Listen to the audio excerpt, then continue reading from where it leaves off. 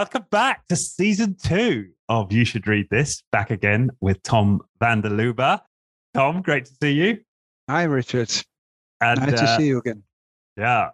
And you picked this one out.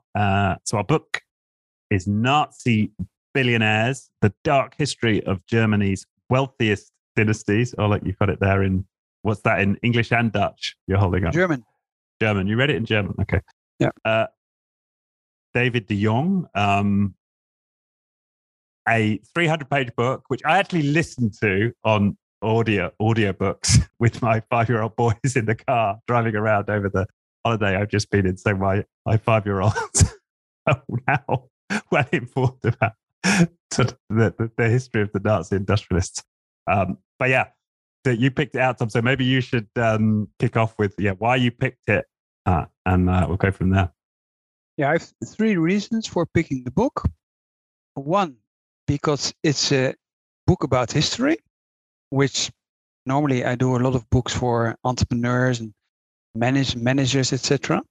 But it's nice to make a link to history. Why? Second point, because it's about the question about, let's say, doing no harm or doing harm. It's the whole topic of, let's say, starting point of Google, etc. But it's a topic with purpose and B Corp, which is back on the agenda. And the third thing is that I like to put it on the agenda for the podcast because it reads like a novel. So it's non-fiction, but it reads like a novel.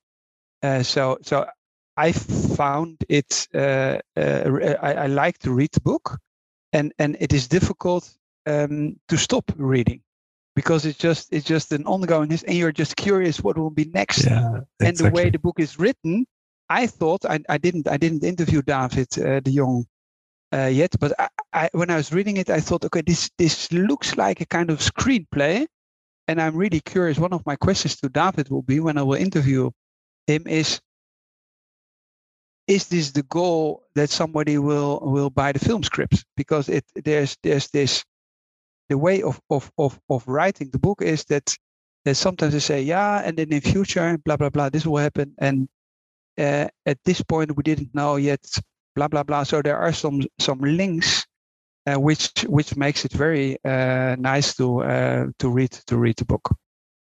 Yeah. And it centers around, well, the key characters are the patriarchs of what have become, and to some extent existed at the time, industrial dynasties in Germany, and how they initially supported the rise of Hitler, and then continued to profit from their relationships with him and with Goebbels. That's the main thrust of the narrative.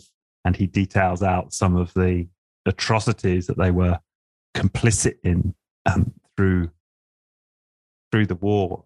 I wonder if, well, maybe we could start with your take on, what was the aspect of the book that surprised you the most, or that you felt like you learned from?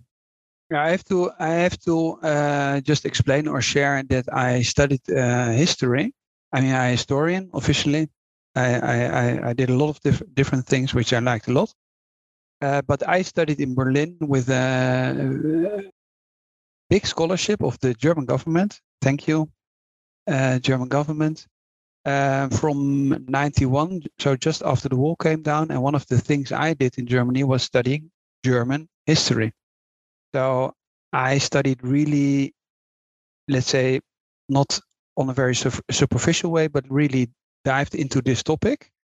For instance, Historikerstrijd and other topics. So if people are interested in this, but also, let's say, about the Second World War and this kind of stuff, also read a lot of stuff.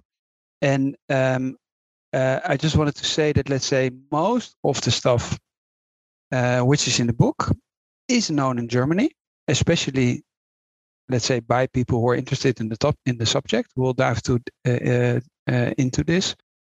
But the problem is, if you just compare it, for instance, with the Netherlands, is that German books are often not translated into English. So you have a lot of very specialized literature, also sources, but they're not publicly available. Yeah, perhaps in German, but that doesn't help a broader audience. So I think the main thing is, or there are two things which I like a lot, or probably are new or not new. So what is new? Probably for an Anglo-Saxon or American audience, there's a lot of new stuff or new information which they didn't know if you are not familiar with the topic and you don't read German. What was new for me in a way was that, which he also describes very profoundly, is that when he started to question those heirs of, I hope I pronounce it correctly, of those fortunes, and the main family, I think, which dominates the book is the family of Quandt, of the BMW owners, Stefan Klatten, as an example. That what I didn't know is, on the one hand, that they were sponsors. I didn't realize this, that they were sponsors of big media prizes. And on the other hand, I didn't realize that they never had changed the names of their foundations and also entities, which still have the name of these ancestors, which collaborated with the Nazis. And that was new to me. So, and what I said at the beginning is that what I also find very interesting is that he has all those families, and then in the end he has a positive example or a positive exception, where the company Rijman, or the family Rijman, he mentions, which I found very helpful to see that there are different ways of dealing with your history. So what I find interesting is that some families, although those people who are now in charge, they were born much later than the Second World War ended, so they could act on that, but they don't. And that was really new to me. And what I also found really disturbing is, but I didn't dive into this. I don't know how exactly all those reactions were in Germany. For instance, he says then, okay, the biography of Harold Quandt was changed on this website of the foundation after he contacted them. Then he didn't get an answer, and then a couple of months later he saw, okay, this biography has been changed, but it was still a whitewashed biography. So it's interesting that on the one hand we have this idea of Germany, which is able to deal with their history, and they are often seen as a country and a nation which really questions seriously their past. But if you see the establishment of those families, there is a big question mark, and that's what I find a very interesting discussion in the book. Yeah. A few examples of redemption. But I suppose we should fill in for people who haven't read the book. Just this was something that I didn't realize was just the level of complicity amongst, I suppose, the German industrial class at the time with the Nazi Party. I mean, my understanding of the Nazi regime is that it was a state-led, I suppose, state-led transformation of Germany, and I hadn't really considered the fact that they may have been actively supported by the industrial class at the time, and the fact that Hitler was funded by this circle of industrialists, some of which are mentioned in the book. But then after the war has started and they're beginning to create concentration camps, a lot of these, what are now household names, but BMW, Mercedes, they have subcamps, what they call subcamps, so mini concentration camps on the campuses of these companies, where slave labor is used by the companies. Many of these forced labor, many of the people who are forced into labor die as a result of this. They're extremely badly treated, and this is all under the direction of these companies. And I was shocked by that. I consider, and you know about Dachau, and you know about Auschwitz, and you know about the SS officers and the movies and the popular consciousness is this is all state officials doing this. Yeah. But that's only a part of the picture.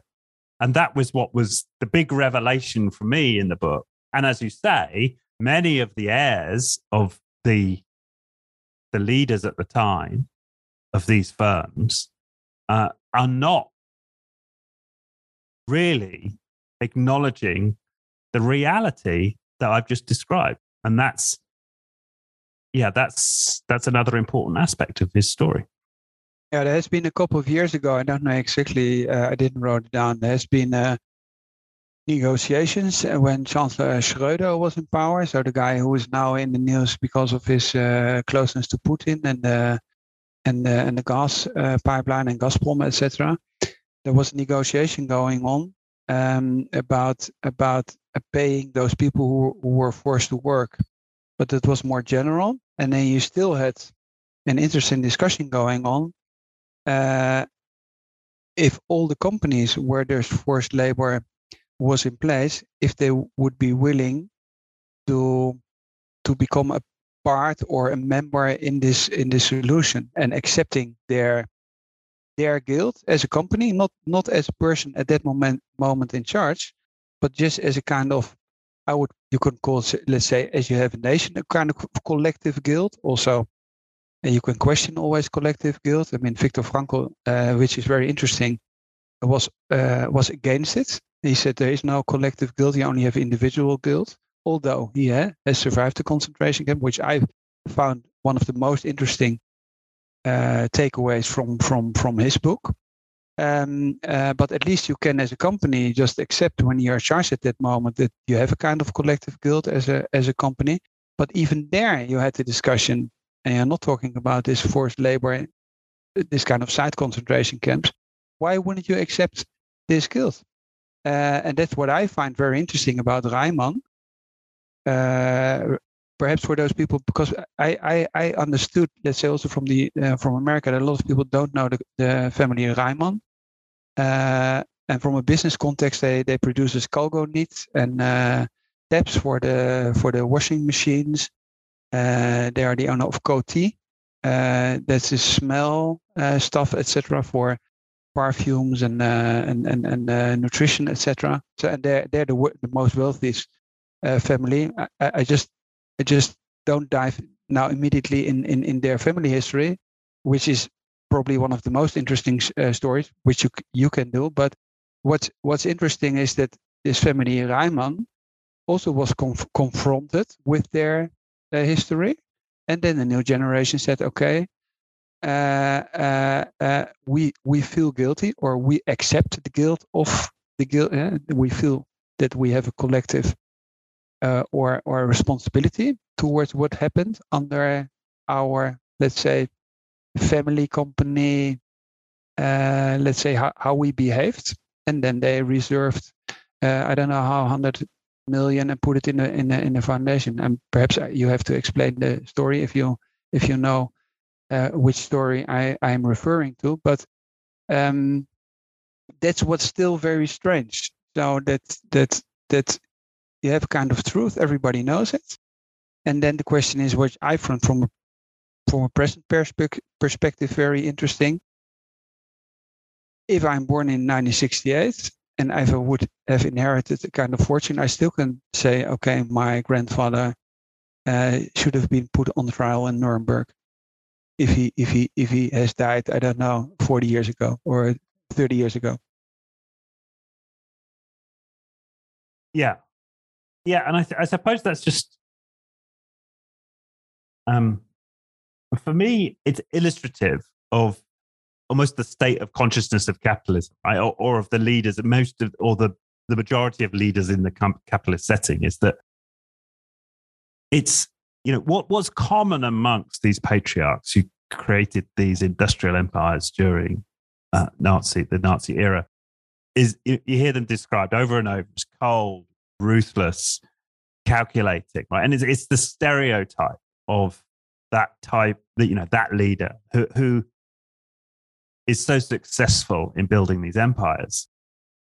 And that was, I suppose, what was slightly depressing about the book was if I look around corporate leadership today, I don't see a huge shift in the quality of leadership in general. And you're right, like there is a movement to change this, B Corps and purpose-driven company. But in general, it doesn't feel like the corporate class has moved on, particularly in terms of the ethics and the virtues expressed by most of our corporate leaders. It still seems to be that the calculating, ruthless type is most likely to end up in leadership positions in most large corporations. And indeed, that's what you're seeing in most of the heirs of these patriarchs who now run family offices to manage the wealth that they've inherited, and that they, to me, are just illustrative of the broad, the broad class of industrial or capitalist leaders that exist today. I think there are also two, let's say, lessons, or let's say what you can take from the book is that one question is, would there have been another alternative? Because that's always a discussion about if you talk about the war in the past. And then what I find so interesting is that, and that's also the way the book is let's say how the structure of the book is. What's interesting is, and that immediately you're immediately in this book. There's a prologue, which is called The Meeting, and it doesn't start with, let's say, one family. No, it starts with a meeting on Monday, February 20th, 1933, which you just, I think in the beginning, just referred to, where all those, let's say, main industrialists are invited. I think it's Göring, Hermann Göring, and they think they will discuss, let's say, economic policy, but in the end, they are asked to pay for the election of the Nazis because they are bankrupt. So the Nazis are bankrupt, so the party doesn't have money anymore. And then after this meeting, those industrialists, they give money. And then the next day, I think it was Goebbels writing in his diary, where David de Jong refers to and says, "Okay, we can put on the printing presses again. We can I don't know, print leaflets, etc., etc." But they were just bust. They were just bust. I mean, that doesn't mean that they wouldn't have been in power if they wouldn't have gotten the money. That's not the topic. But the interesting thing is there are other exemptions of people who didn't accept it. So he refers in the book very briefly, which I would find very interesting to dive into, for instance, also with, let's say, David de Jong, or search for it. Robert Bosch tried to let's say, or at least he funded also resistance, etc. I mean, he died during the war. And the other example which is mentioned is Fritz Thyssen, which we still know from ThyssenKrupp. You see them when you have elevators, etc. And he ended up in a concentration camp. I mean, he survived the war, but he said, "No, I'm not going. I'm against Hitler." Although, the interesting thing is that in the 20s he was one of the first supporters of Hitler. But that was in the context of let's say the problems in the Rhineland after the First World War and the French occupation, etc. But still, the first conclusion is, there you always have a possibility to decide for yourself, and you can't say, "No, I didn't have any other alternative." And the interesting thing he says is that he takes a quote from the Quandt biography after the World War, where somebody said, "I could have fled to Latin America, etc. But I thought I should stay in Germany because I had to, I don't know, I felt responsible, etc." But what is the good thing of the book is that somebody, let's say David de Jong, the author, also explains that in a lot of situations they were very willing to abuse the situation by buying, let's say, underprice those factories and conglomerates of Jewish entrepreneurs who just had to flee the country. So you also could say, okay, I can buy a steel factory. I'm not interested because it's a Jewish guy who otherwise will be murdered. I'm not interested. No. They even and that was also something which I found really, really disturbing, which I also didn't know in that extreme way. That he has several examples in the book where those big wealthy families just abuse the situation by saying, oh, I would be interested in this company, I would be interested in that company. Also abroad, where, let's say, Germany entered Poland or other countries. We have Poland now, I would be interested in this steel factory, etc. And there's a lot of these examples, which is also disturbing. So there is always a choice. But they were just egoistic and tried to abuse the situation to build their fortunes. And what he shows is that those families, who still are the richest families, they really became much richer during the Nazis. Yeah, and the basic sort of the moral qualities of the leaders of these families have not, in most cases, with the Rymans accepted, haven't particularly changed. Right? That's the impression you get from the book. And of course, he focuses on the main characters, the leaders of these industrial firms. But the other question that I had in mind was, well, what about all of the executives? There was an entire executive class that would have gone along with this. There would have been middle managers who went along with this. So there would have been a huge cohort of individuals in these companies who would have had, one assumes, the means, to pack the bags and leave Germany or resist. That you may argue that there would be certain individuals on the economic breadline who it was either I work or I die, right? I starve. But there were a very large number of people, one supposes, that were not in that position and could have bowed out. Right? I'm not in this. I'm not going to manage a company that employs slaves, that has a concentration camp on site where people are dying. That's so there's a huge part of the population here who are going along with this, not just within the Nazi Party and within the state, but also working for these firms. And it's as if the majority of society were captured by this immoral wave of this new norm, this new ethical norm. And it's difficult to contemplate in a way that occurred, and but it did. And again, when you look right now at society, I'm like, could it happen again? Could it happen again in the UK? Could it happen again in the West? I'm thinking quite possibly. It doesn't feel like we've moved on massively in terms of our moral progress. Is that pessimistic?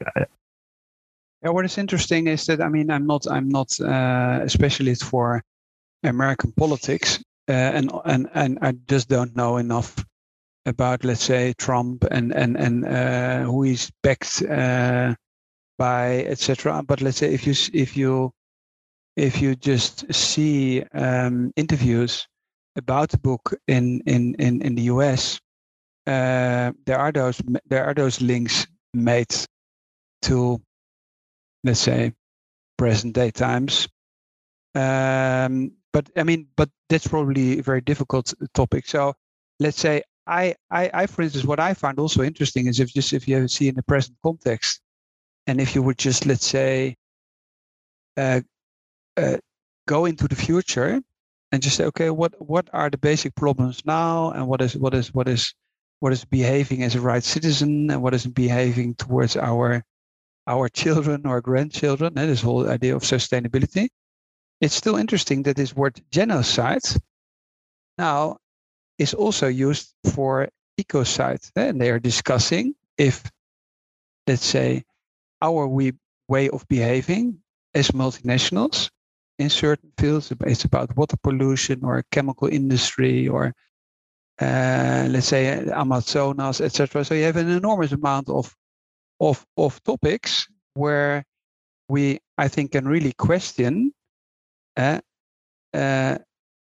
lot of topics, and you don't need the whole discussion about Trump or not, but just in general, what is the responsibility of a company towards, can call it multi-stakeholder environment.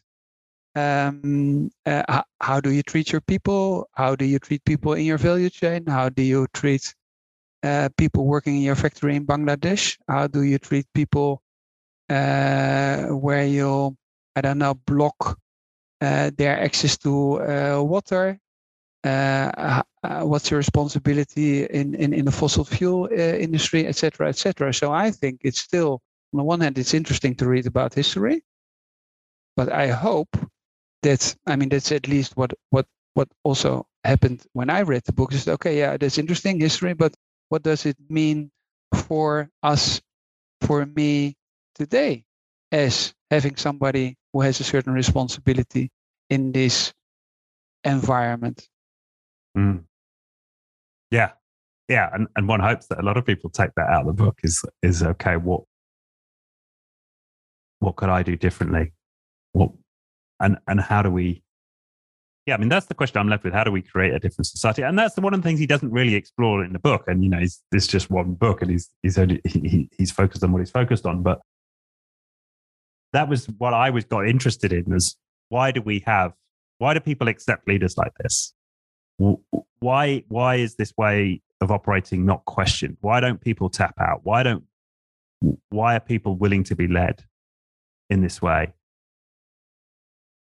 And that doesn't, that's not addressed in the book. And something that came to mind, I know this is a bit of a tangent, but I've seen other analyses of the Nazi era and people asking that question, and a lot of people come back to parenting and noting that kids in that, especially in the run up to the Nazi era, children had been brought up in a very austere way, and weren't expecting kind of empathy and kindness necessarily from authority figures, and that was material in terms of creating that society and that culture. And I kept reflecting on that and thinking, is that a big part of the picture here? Like, how do we bring up our children, and what do they expect of their leaders or their authority figures? And have we changed in that regard? And I also thought about, you and I know Pim and Yes. his partner Jos at Corporate Rebels. And when I interviewed Jos, he mentioned how one of the reasons he thinks that he rejected corporate world and went on to create Corporate Rebels was he was brought up different. His parents were very liberal and loving and gave him a lot of freedom. And he got into the workplace and felt like he couldn't recognize the leadership and the way that people were behaving in authority, and he reacted against that. And I think that's a big part of the picture here. Is how are we as parents? How are our school teachers? What do we, as we come into the corporate world, what do we accept of leaders, and what do we expect of leaders? I wouldn't agree on that. On the one hand, one thinks that we have become more progressive, but from a historical perspective, to my point of view, it's not true. So just if I take, let's say, a very simple topic is sexuality or morals about sexuality. It's an example I often use because it's so easy. In the past, you could be a bastard and become a king, and it's called the bastard. Illegitimate child of the king wouldn't be possible anymore. Just see, let's say, you don't have to mention the English royal family, but let's say, so our ideas of, but if you, let's say, dive more into, let's say, present day times, and you see, let's say, the ideas we had about privacy in the 60s, or about opposition, or about minimum wages, etc. It doesn't matter what it is. And if I just see discussions we have now, or we also discussed small is beautiful. So this whole idea about ecology in the 70s. For me, the big question is, do we really progress, yes or no? And I honestly don't know the answer. Depends a little bit on my mood. So I really don't know. I think it's a kind of waves, cycles. Mm-hmm. And sometimes we have the idea we have become more progressive, and then we think the opposite. And you also have the whole discussion about economic progress. Are we doing better or worse? Mm. So, but let's say, but that's about those narratives. So we think we are so, let's call it brainwashed by our educational system. There's a kind of linear progress in our world that we believe there is a linear progress. Perhaps there's no progress at all. If you zoom out, if you would zoom out outside of our globe and say, what are they doing on this globe? They are ruining the planet. So it's not linear progression. No, it's devastating the world. So it's exactly the opposite.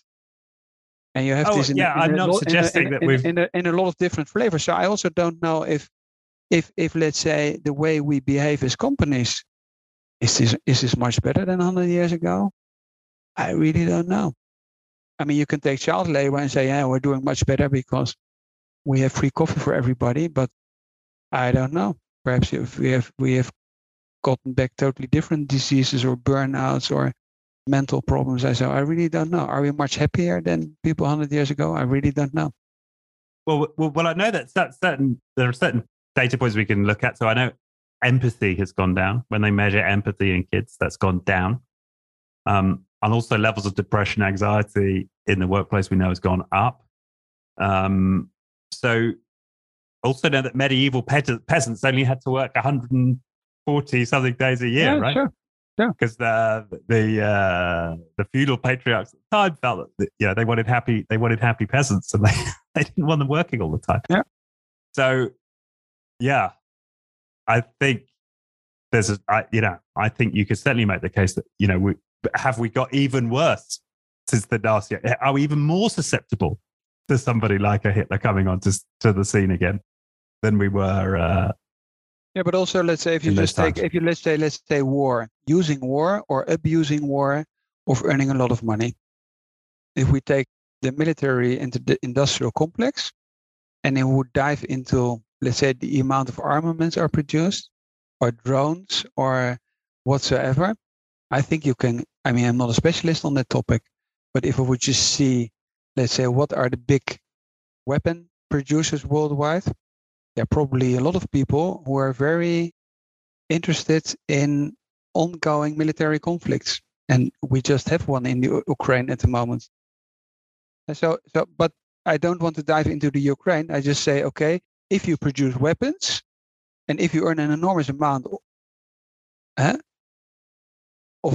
if you earn an enormous amount of money by producing weapons, it's not in your interest that you have a very peaceful world, to put it in a very ironical way. So, and that's also something, let's say, if you take fossil fuels, at the moment, those fossil fuels companies earn an enormous amount of money. Their profits, they skyrocket.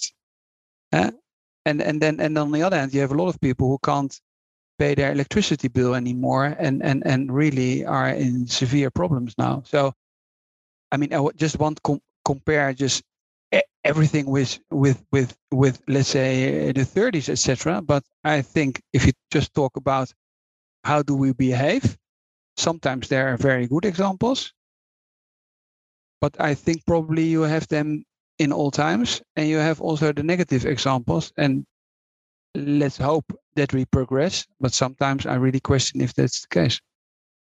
Yeah, and I think we're right to question: are we making any progress? But I think this example of Ryman and these heirs who are prepared to look at their past, who are prepared to face and experience the pain of that, right? Accepting the failings of our forefathers and accepting that members of our family have done wrong and processing that and then making reparations where that makes sense.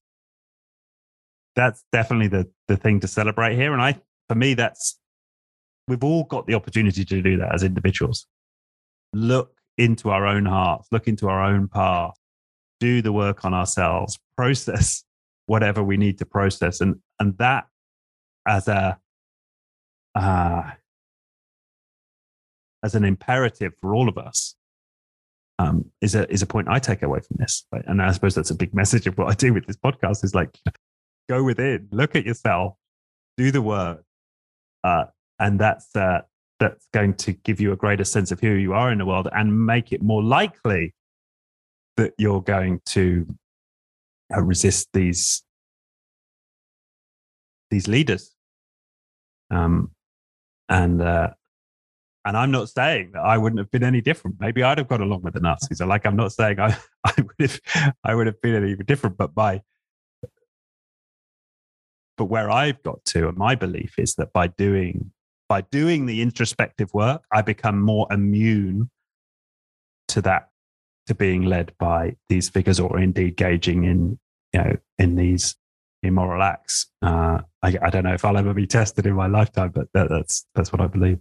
Yeah, I mean that's what's often is said. We're just very lucky that we're not in this kind of situation.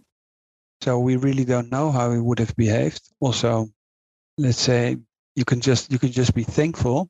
You were not in this kind of situation. But at least I think there should be a discussion going on. On the one hand, we should be very, let's say, critical towards those companies and just question this and say why, if you are not responsible yourself on the individual level, why don't you accept this responsibility, especially if you know that your grandfather did what he did? I just still don't understand. And it's still also interesting just to dive into this in a, let's say, much more profound way. And I mean, the book is in a way very complicated. So let's say, or very detailed. So it's also interesting. What I find interesting is, I mean, I'm reading also the German one. Why is this picture not? Why is this picture not in the English, on the English one?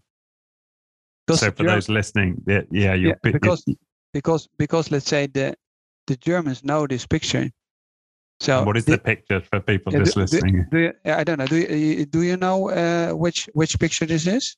No, I know. So it's because a young boy and a mother and a father. But that's good. That's let's say one of the main. That's the main story in the book. It's Goebbels, and that's his stepson. That's Harold Quandt. Okay. So and this is Magda Goebbels. So you have this Goebbels, the propaganda minister, and Harold Quandt, who there's also a very famous picture. I don't know if I have it here, of their marriage. Now I don't see this, but if you would Google the book, then you will also see this, because they're also a very famous picture where they marry, and Hitler is just walking behind them, because she was married to Harold to Quandt. This is the son from her first marriage. And then Goebbels became his stepfather, and he is the main character, which is still on the, let's say, the name of the foundation of the Quandt family. So, which is, let's say, it's a very, very interesting story. You can learn a lot about also those big companies. Perhaps we should also mention them. It's about Porsche. This is also the only family which was not wealthy before the war, but they became very wealthy after the war. I didn't know, for instance, that they started to produce the Käfer. I don't know, the Beetle, this car, and that they got, let's say, one German mark for every car which was produced, or 1%, and there were millions produced. But this idea of building Volkswagen, this is the picture was also in an article where you see then Hitler. On this picture, Hitler you have, and then you have this Ferdinand Porsche, who the car designer, and then they became wealthy afterwards. And in Porsche, they hired an enormous amount of SS people, to build up the company, etc. But Porsche was the exception. But you have mainly, let's say, the richest families in Germany. They who are wealthy before the war, and they still are. They are in the book. So all the car manufacturers, more or less. Yep. Let's say all. So if you talk about Mercedes, Porsche, BMW, Volkswagen, so all the car manufacturers, which is, I would say, on a global scale, pretty important companies. Then you have Utcar. I don't know how important they are abroad. I think main pizza producing company, etc. They have a lot of other stuff, nutrition, etc. Baking powders. Yeah. So you have an enormous. So you can listen. So if you are just interested also in this kind of stuff and you've never heard of it, it's interesting. Then you have let's say the people who owned Allianz and Munich Re, Utco we already mentioned, Porsche. So it's Flick, Quant we already mentioned of BMW, but they also still have all the batteries. So if you have batteries and you buy them here, also in Germany, is Varta. And I also, for instance, that's also what I didn't know. These are the battery factories, which also became very powerful during the Second World War. And then all those steel conglomerates. It's all it's all in the book, so to say. So it's just also, if you just wanna gain some more knowledge about, let's say, German industry, and those car manufacturers are probably most known to everybody. It's also just interesting because there's a lot of stuff if you have not lived in Germany, probably don't know. Yeah. And that, just a bit of trivia, that Hitler had a personal hand in designing the Beetle. Yeah.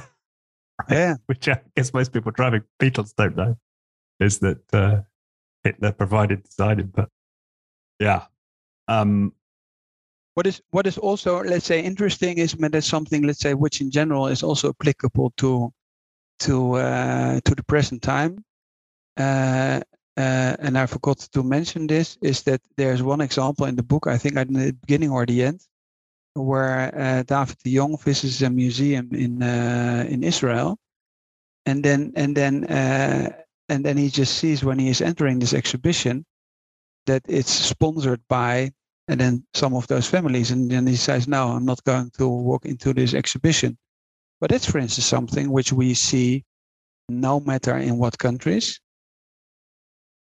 over and over again. So you enter a kind of exposition or other stuff, or universities, etc., and you have a strange situation that you have names of those enterprises or wealthy families, etc. And you say, hey, oh, this is a little bit strange. So I mean, there also has been those examples in the past. If you take the International Court of Justice in The Hague, which was built with the money of Carnegie, etc., but it's still also the discussion about charity. So is it about earning money in a wrong way and then giving it to society back as a kind of guilt? Let's take Carnegie as an extreme example. I said you shouldn't die rich, you should give it back, but or should be the starting point to do no harm. And you see that's still difficult. So it's difficult as a university or a museum where you don't have enough money. Just say, no, sorry, we don't want your money. But if you often see this if you enter universities or exhibitions, etc.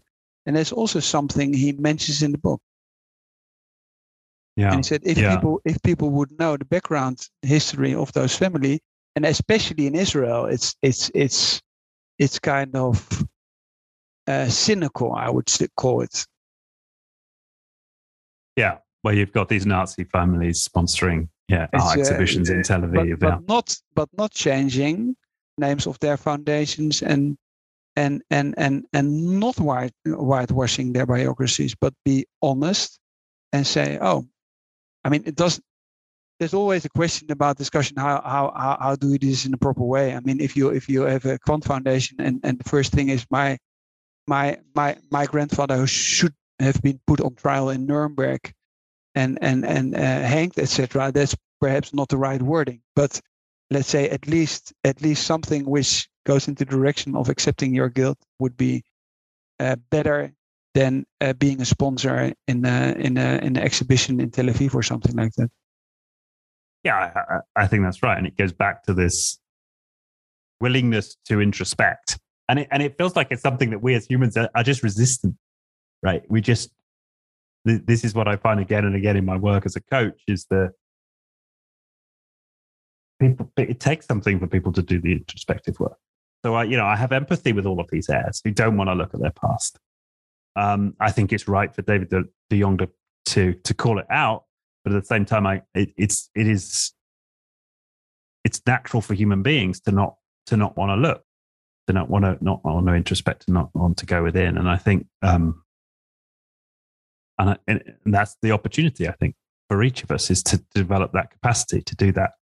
And that helps us to evolve as individuals, and then that has a collective effect. I think there's one aspect we also have to mention, because it's also mentioned in the book, because the question is, why were those industrialists not put on trial? Because let's say we have this collective understanding of watching the trials, and Adolf Eichmann and Hannah Arendt, etc.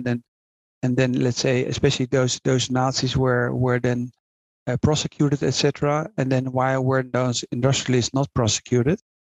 I think that's explained in a very good way in the book, which you see over and over again, by the way, that because of the Cold War, which just started immediately, more or less after the Second World War, they just said, we're not interested. We have to build up this country very fast against the Soviet Union.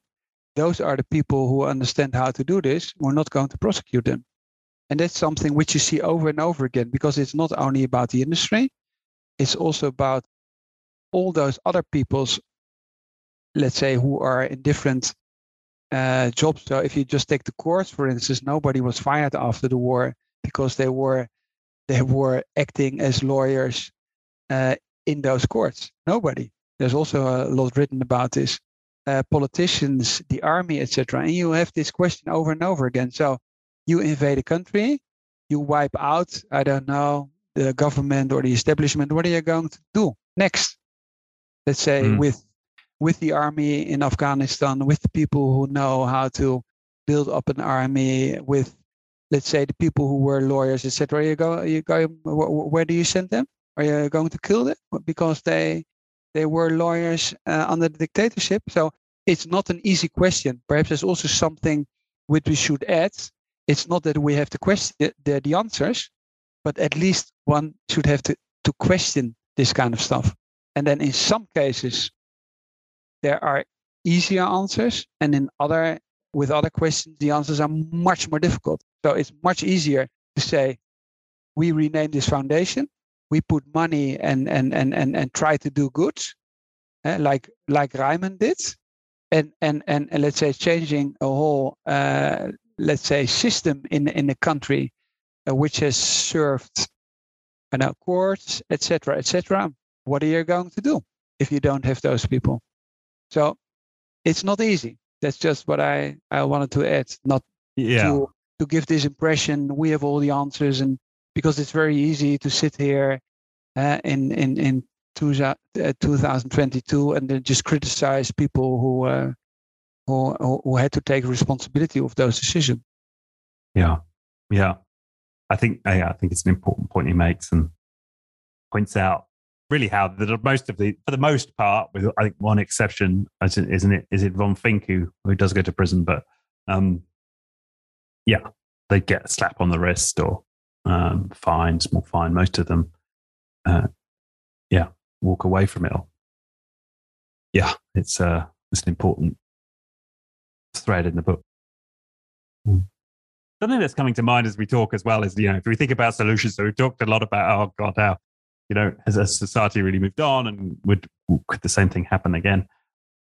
I think that one of the things that you're doing with Visi, and I see it in a lot of other companies, is this move away from heavy bureaucracy. And one thing that struck me, although David de Jong doesn't really focus on it in the book, is that most of these organizations are very bureaucratic. They're run by centralized decision makers, so that these patriarchs could send instructions out through a very efficient and a powerful bureaucracy, and move very large groups of human beings to do exactly as these patriarchs wished, including absorbing slave labor into the operation. And what I suppose what we're learning, and what I've been learning through the research I'm doing on this podcast and others, is that we can be very effective, we can operate at scale, we can have great impact in the world without the need for building bureaucracies.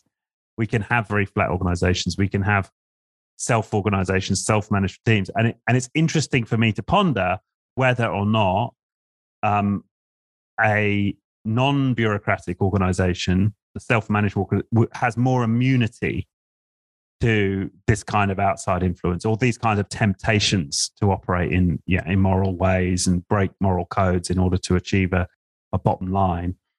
And that's something that I guess I'm hopeful for. I've got no evidence to suggest this would be true, but I'm hopeful for that this movement, to the extent that it exists, away from bureaucratic style organizations, does provide some insurance against anything like this happening, at least for those firms. What do you think of that? Do you know what the interesting thing is? That you're exactly ending with the question, which is the starting point of the book Dawn of Everything. Because it's about those narratives. So the question, but that will be let's say, the teaser for the next episode, is the question really is, if structures, societies, companies, whatsoever become bigger, do they have to be vertically, hierarchically organized? Or can there be bigger, let's say, forms of organizations or cities or whatsoever, which are still organized in a horizontal way, a decentralized way, and the solution will be in the next episode then, is this kind of horizontal, decentralized structures a better guarantee to avoid the abuse of power? And that's the main topic of Dawn of Everything. And my hypothesis is that there's some data to back this up, right? We certainly, from the research that I've done, is that there's much higher levels of employee satisfaction, a lot higher levels of engagement, and just better performance of those types of organizations. We just keep it as a secret and hope people will listen to the next episodes. Whether that translates to them being more morally... Where we discuss the Dawn of Everything of David Graeber. And it's another question. Other comic. Okay, good. Well, maybe that's a good way to leave this off. I mean, as you said, it's a fascinating book. I suppose, especially if you're perhaps not German and perhaps don't know a lot of these stories because you've heard them in the German press and so on. It's a great book. As it's an easy read. Yeah, read like a melodrama. So there's lots of intrigue and the relationships between the players, and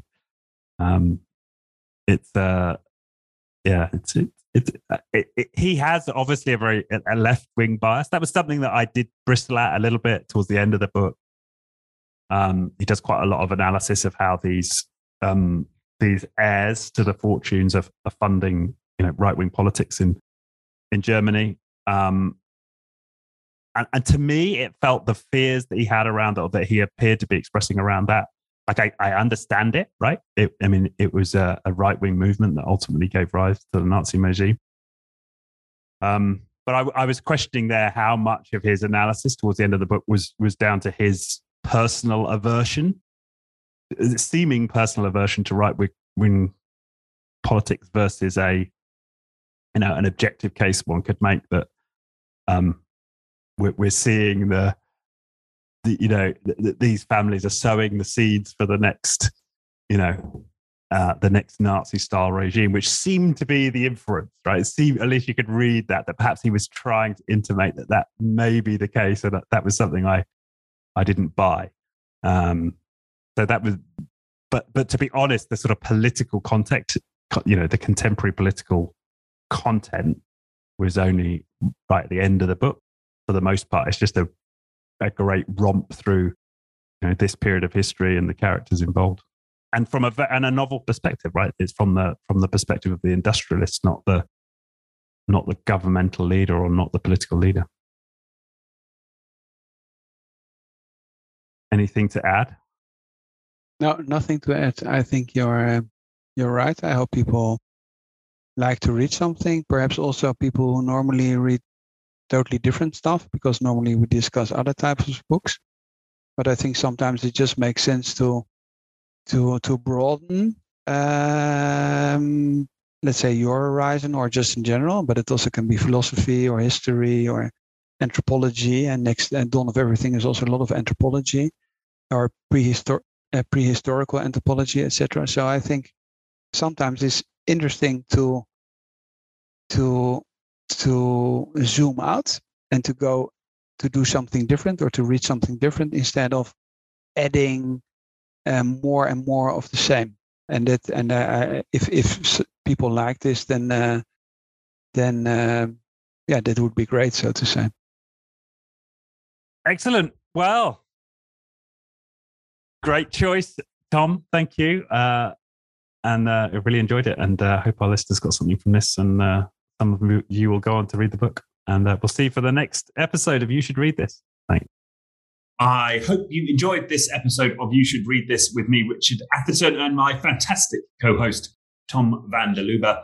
If any of the material in this show resonated with you, if you're thinking, perhaps, how could I take these ideas and apply them in my own leadership, or take them forward into my own organization, then I would love to have a conversation with you about that. If that feels like that could be a valuable use of your time, then please do click on the Calendly link in the description for this episode, and that will allow you to book a slot directly into my calendar. And I hope to speak to you soon.